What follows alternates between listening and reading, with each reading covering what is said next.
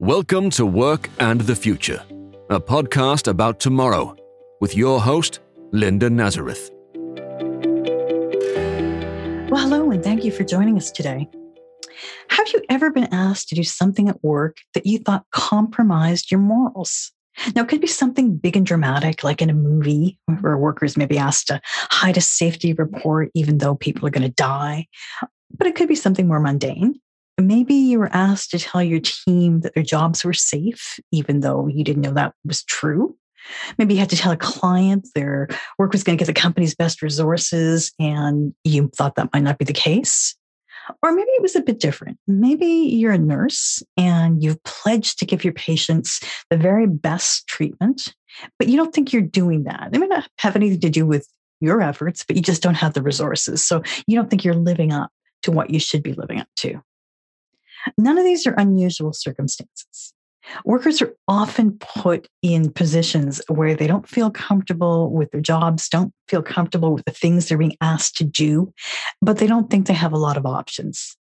So they end up wounded in a way, but not with a physical injury, rather with something called a moral injury. Now, moral injury is not anything new, but maybe we're at a place right now where workers do not want to put up with it as much anymore. Could be because of the pandemic. Maybe that changed us to some extent. Could be because there's a shortage of workers, and that's encouraging some of those who are unhappy to just vote with their feet and leave. But it's a topic that is timely, and I think it's worth discussion. That's why I have a really great guest today, and she's an expert on this. Her name is Lyudmila Preslova, and she's a professor in industrial organizational psychology at Vanguard University of Southern California. Now, as part of her work, she consults with companies to help them create inclusive and equitable workplaces, and part of that process is dealing with moral injury.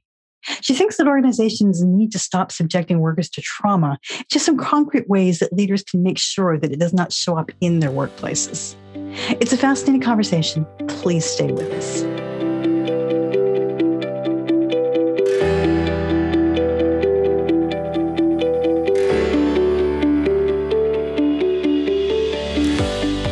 Well, how do you create a workplace where workers are not asked to make moral compromises?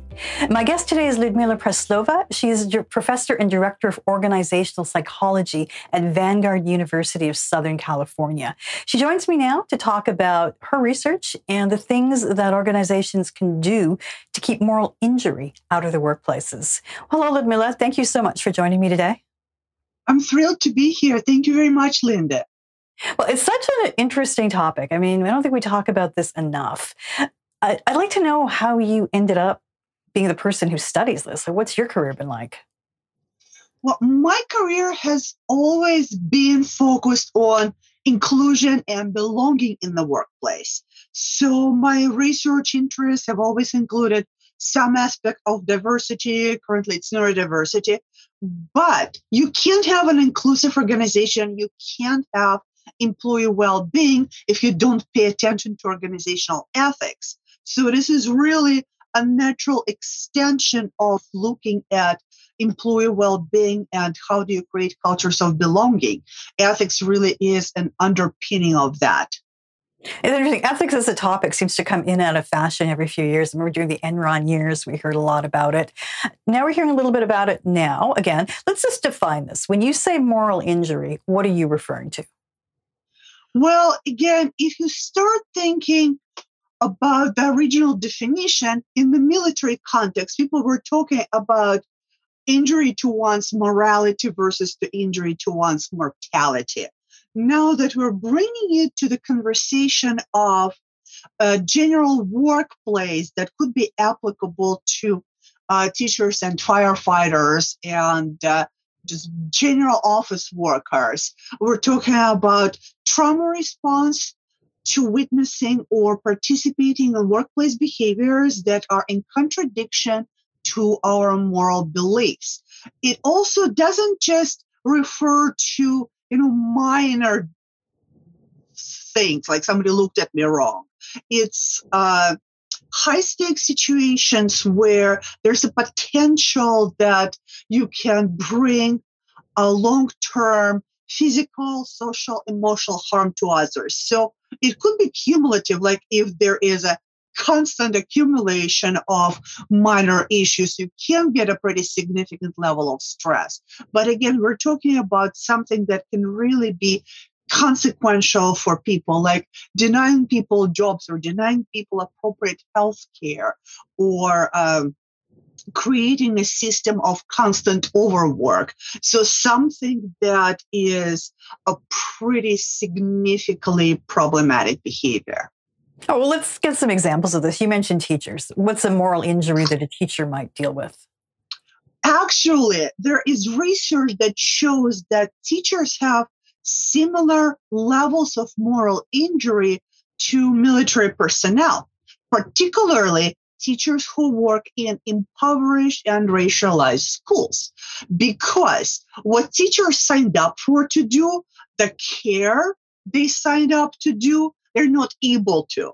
They're not given resources and opportunities to be doing the good they signed up to be doing, which is a type of moral injury, which is why such high levels specifically among teachers. Similarly, in the healthcare, people are prevented from doing the good they signed up to do. That is a very significant issue. And then there are other situations, very high levels of moral injury among diversity professionals, because in many cases you have to deal with so much hypocrisy.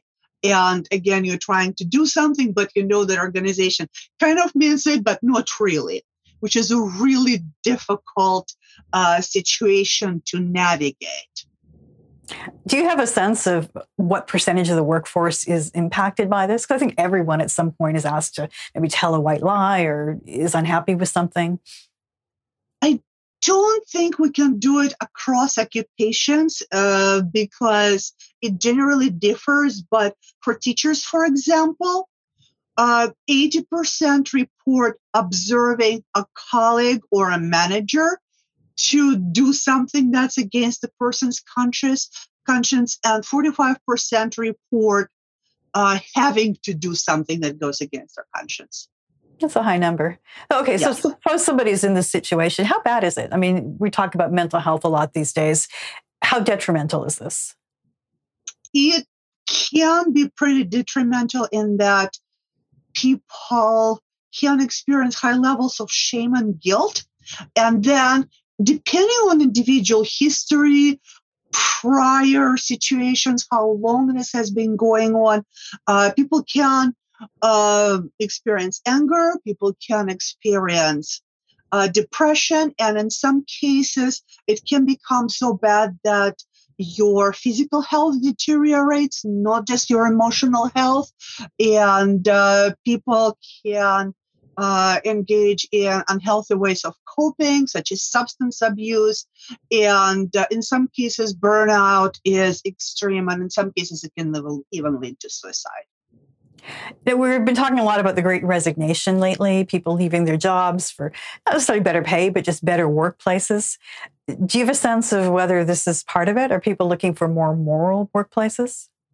In many cases, yes, there is a relationship between turnover and moral injuries. So people are looking for jobs where their conscience is not injured. So sometimes people say, I'm looking for more meaning or I'm burned out. But that's because a lot of people are not very familiar with the term of moral injury. And when I analyze what some people actually mean by burnout, in many cases, it actually is moral injury.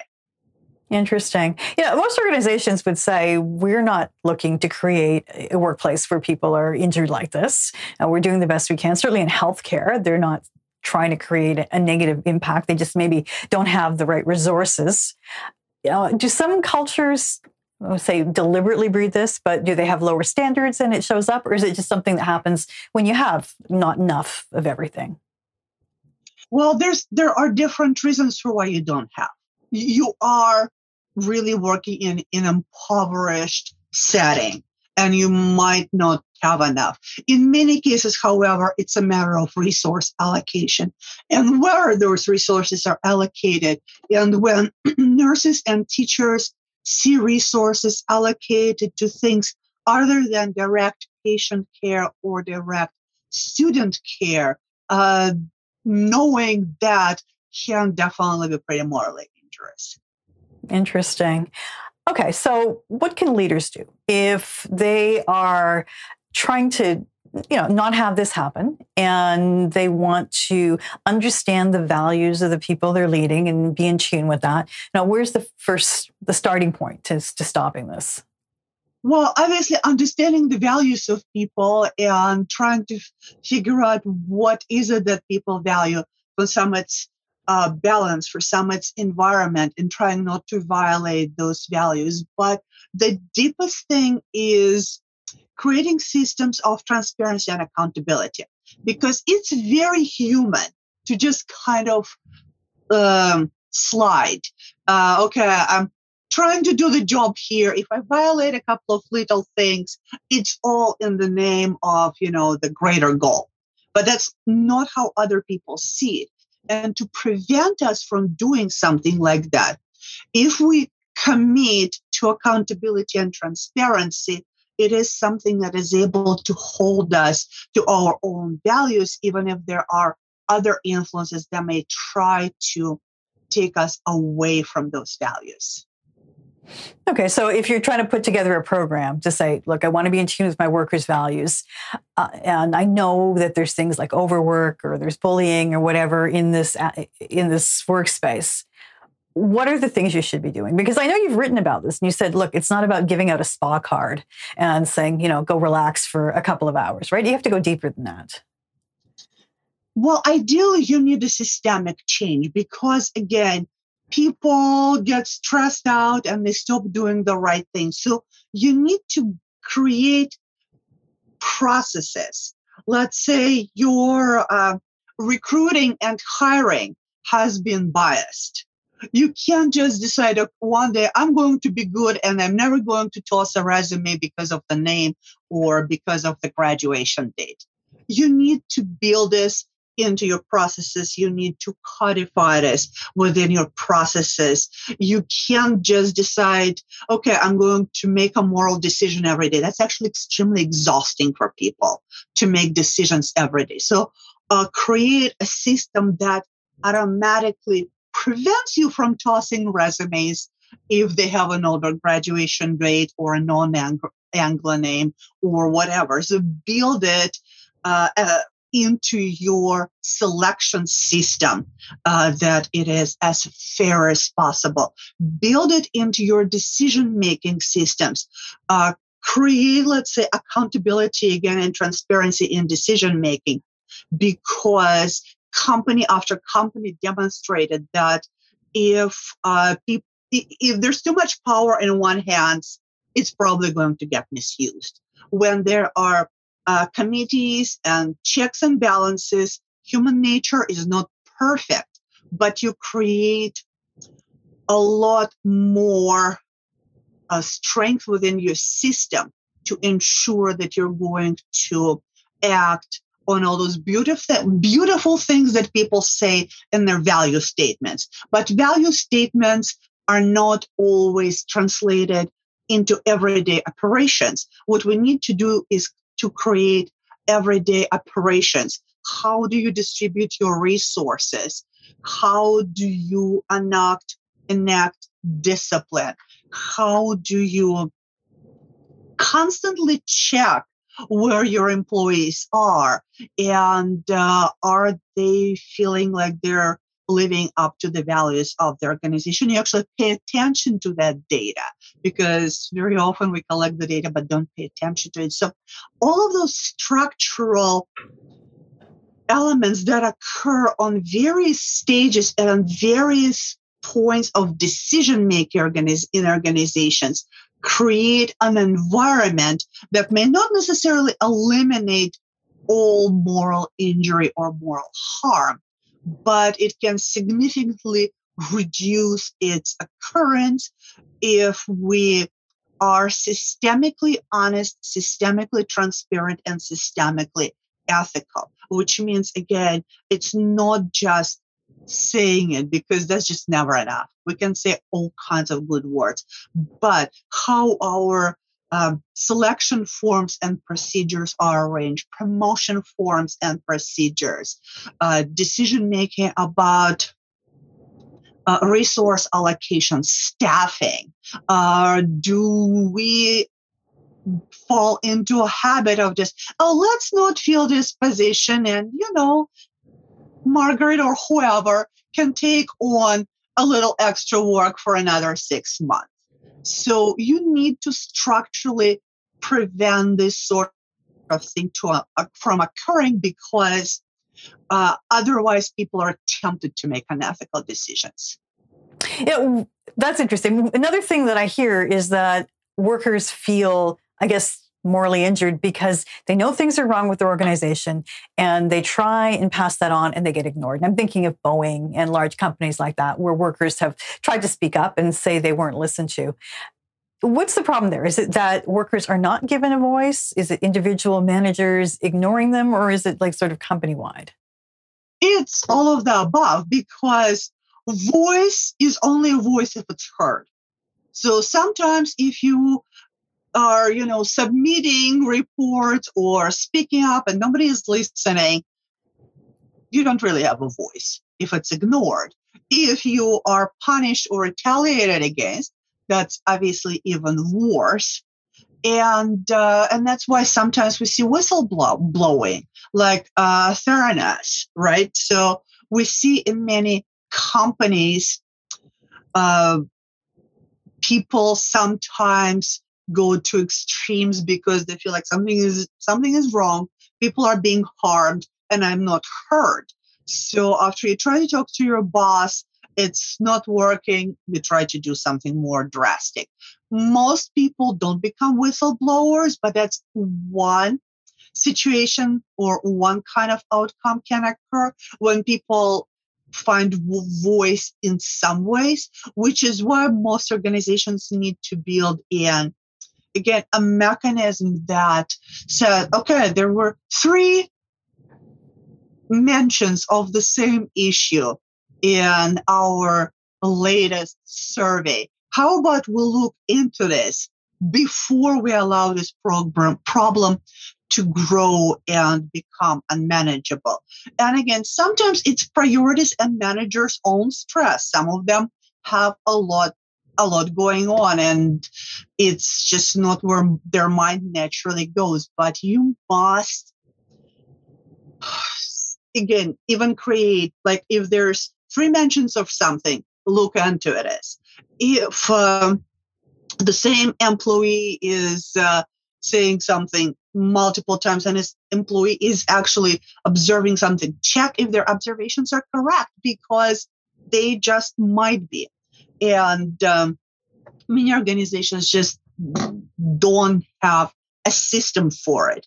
And a lot of those electronic forms go into the void and nobody ever looks at it. So that is a problem. And that's why when people don't feel heard, they try to speak up in more extreme ways.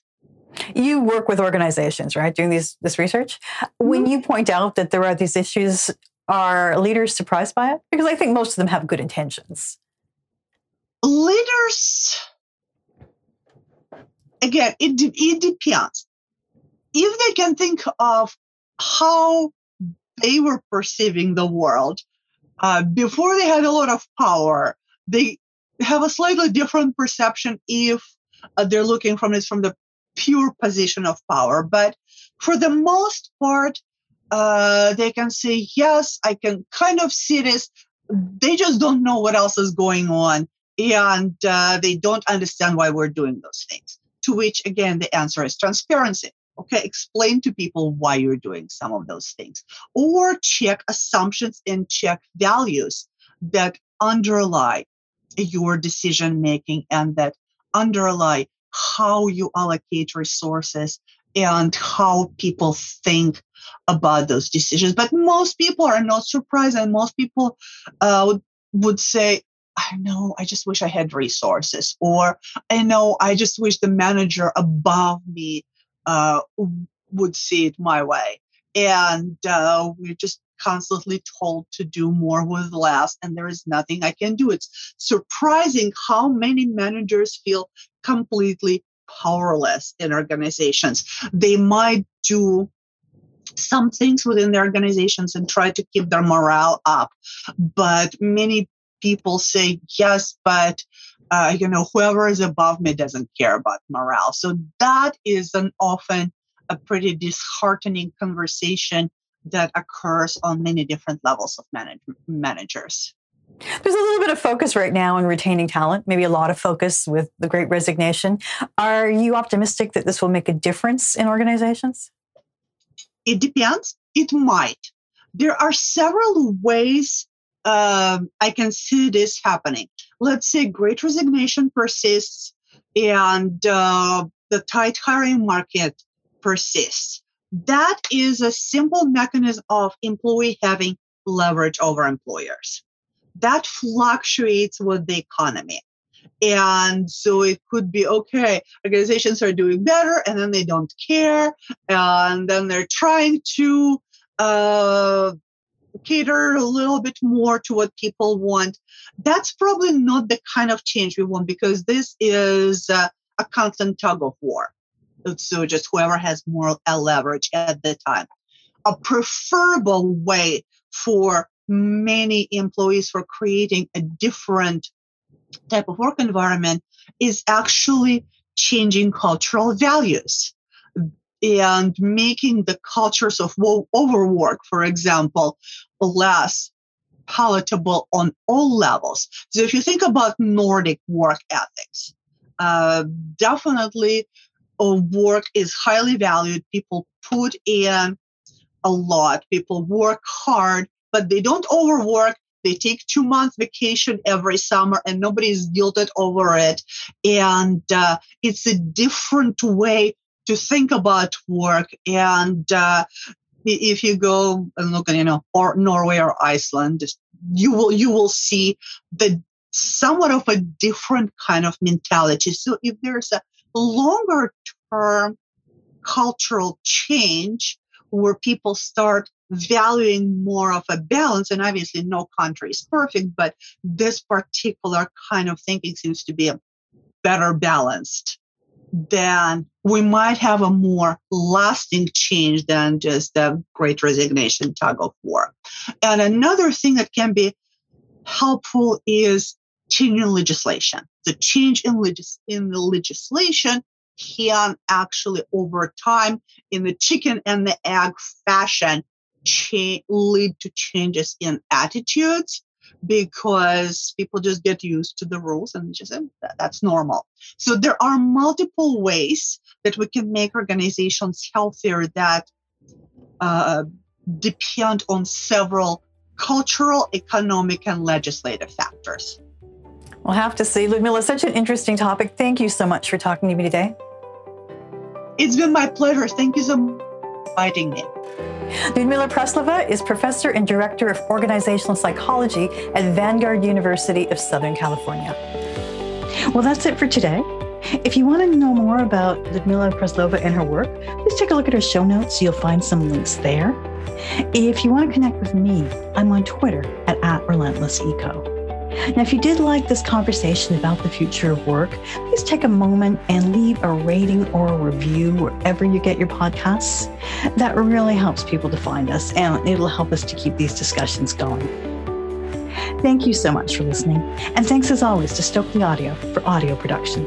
To learn more about work and the future and to see show notes, go to theworkandthefuturepodcast.com. You can also contact us at comments@theworkandthefuturepodcast.com. The Work and the Future podcast with Linda Nazareth is a Relentless Economics production.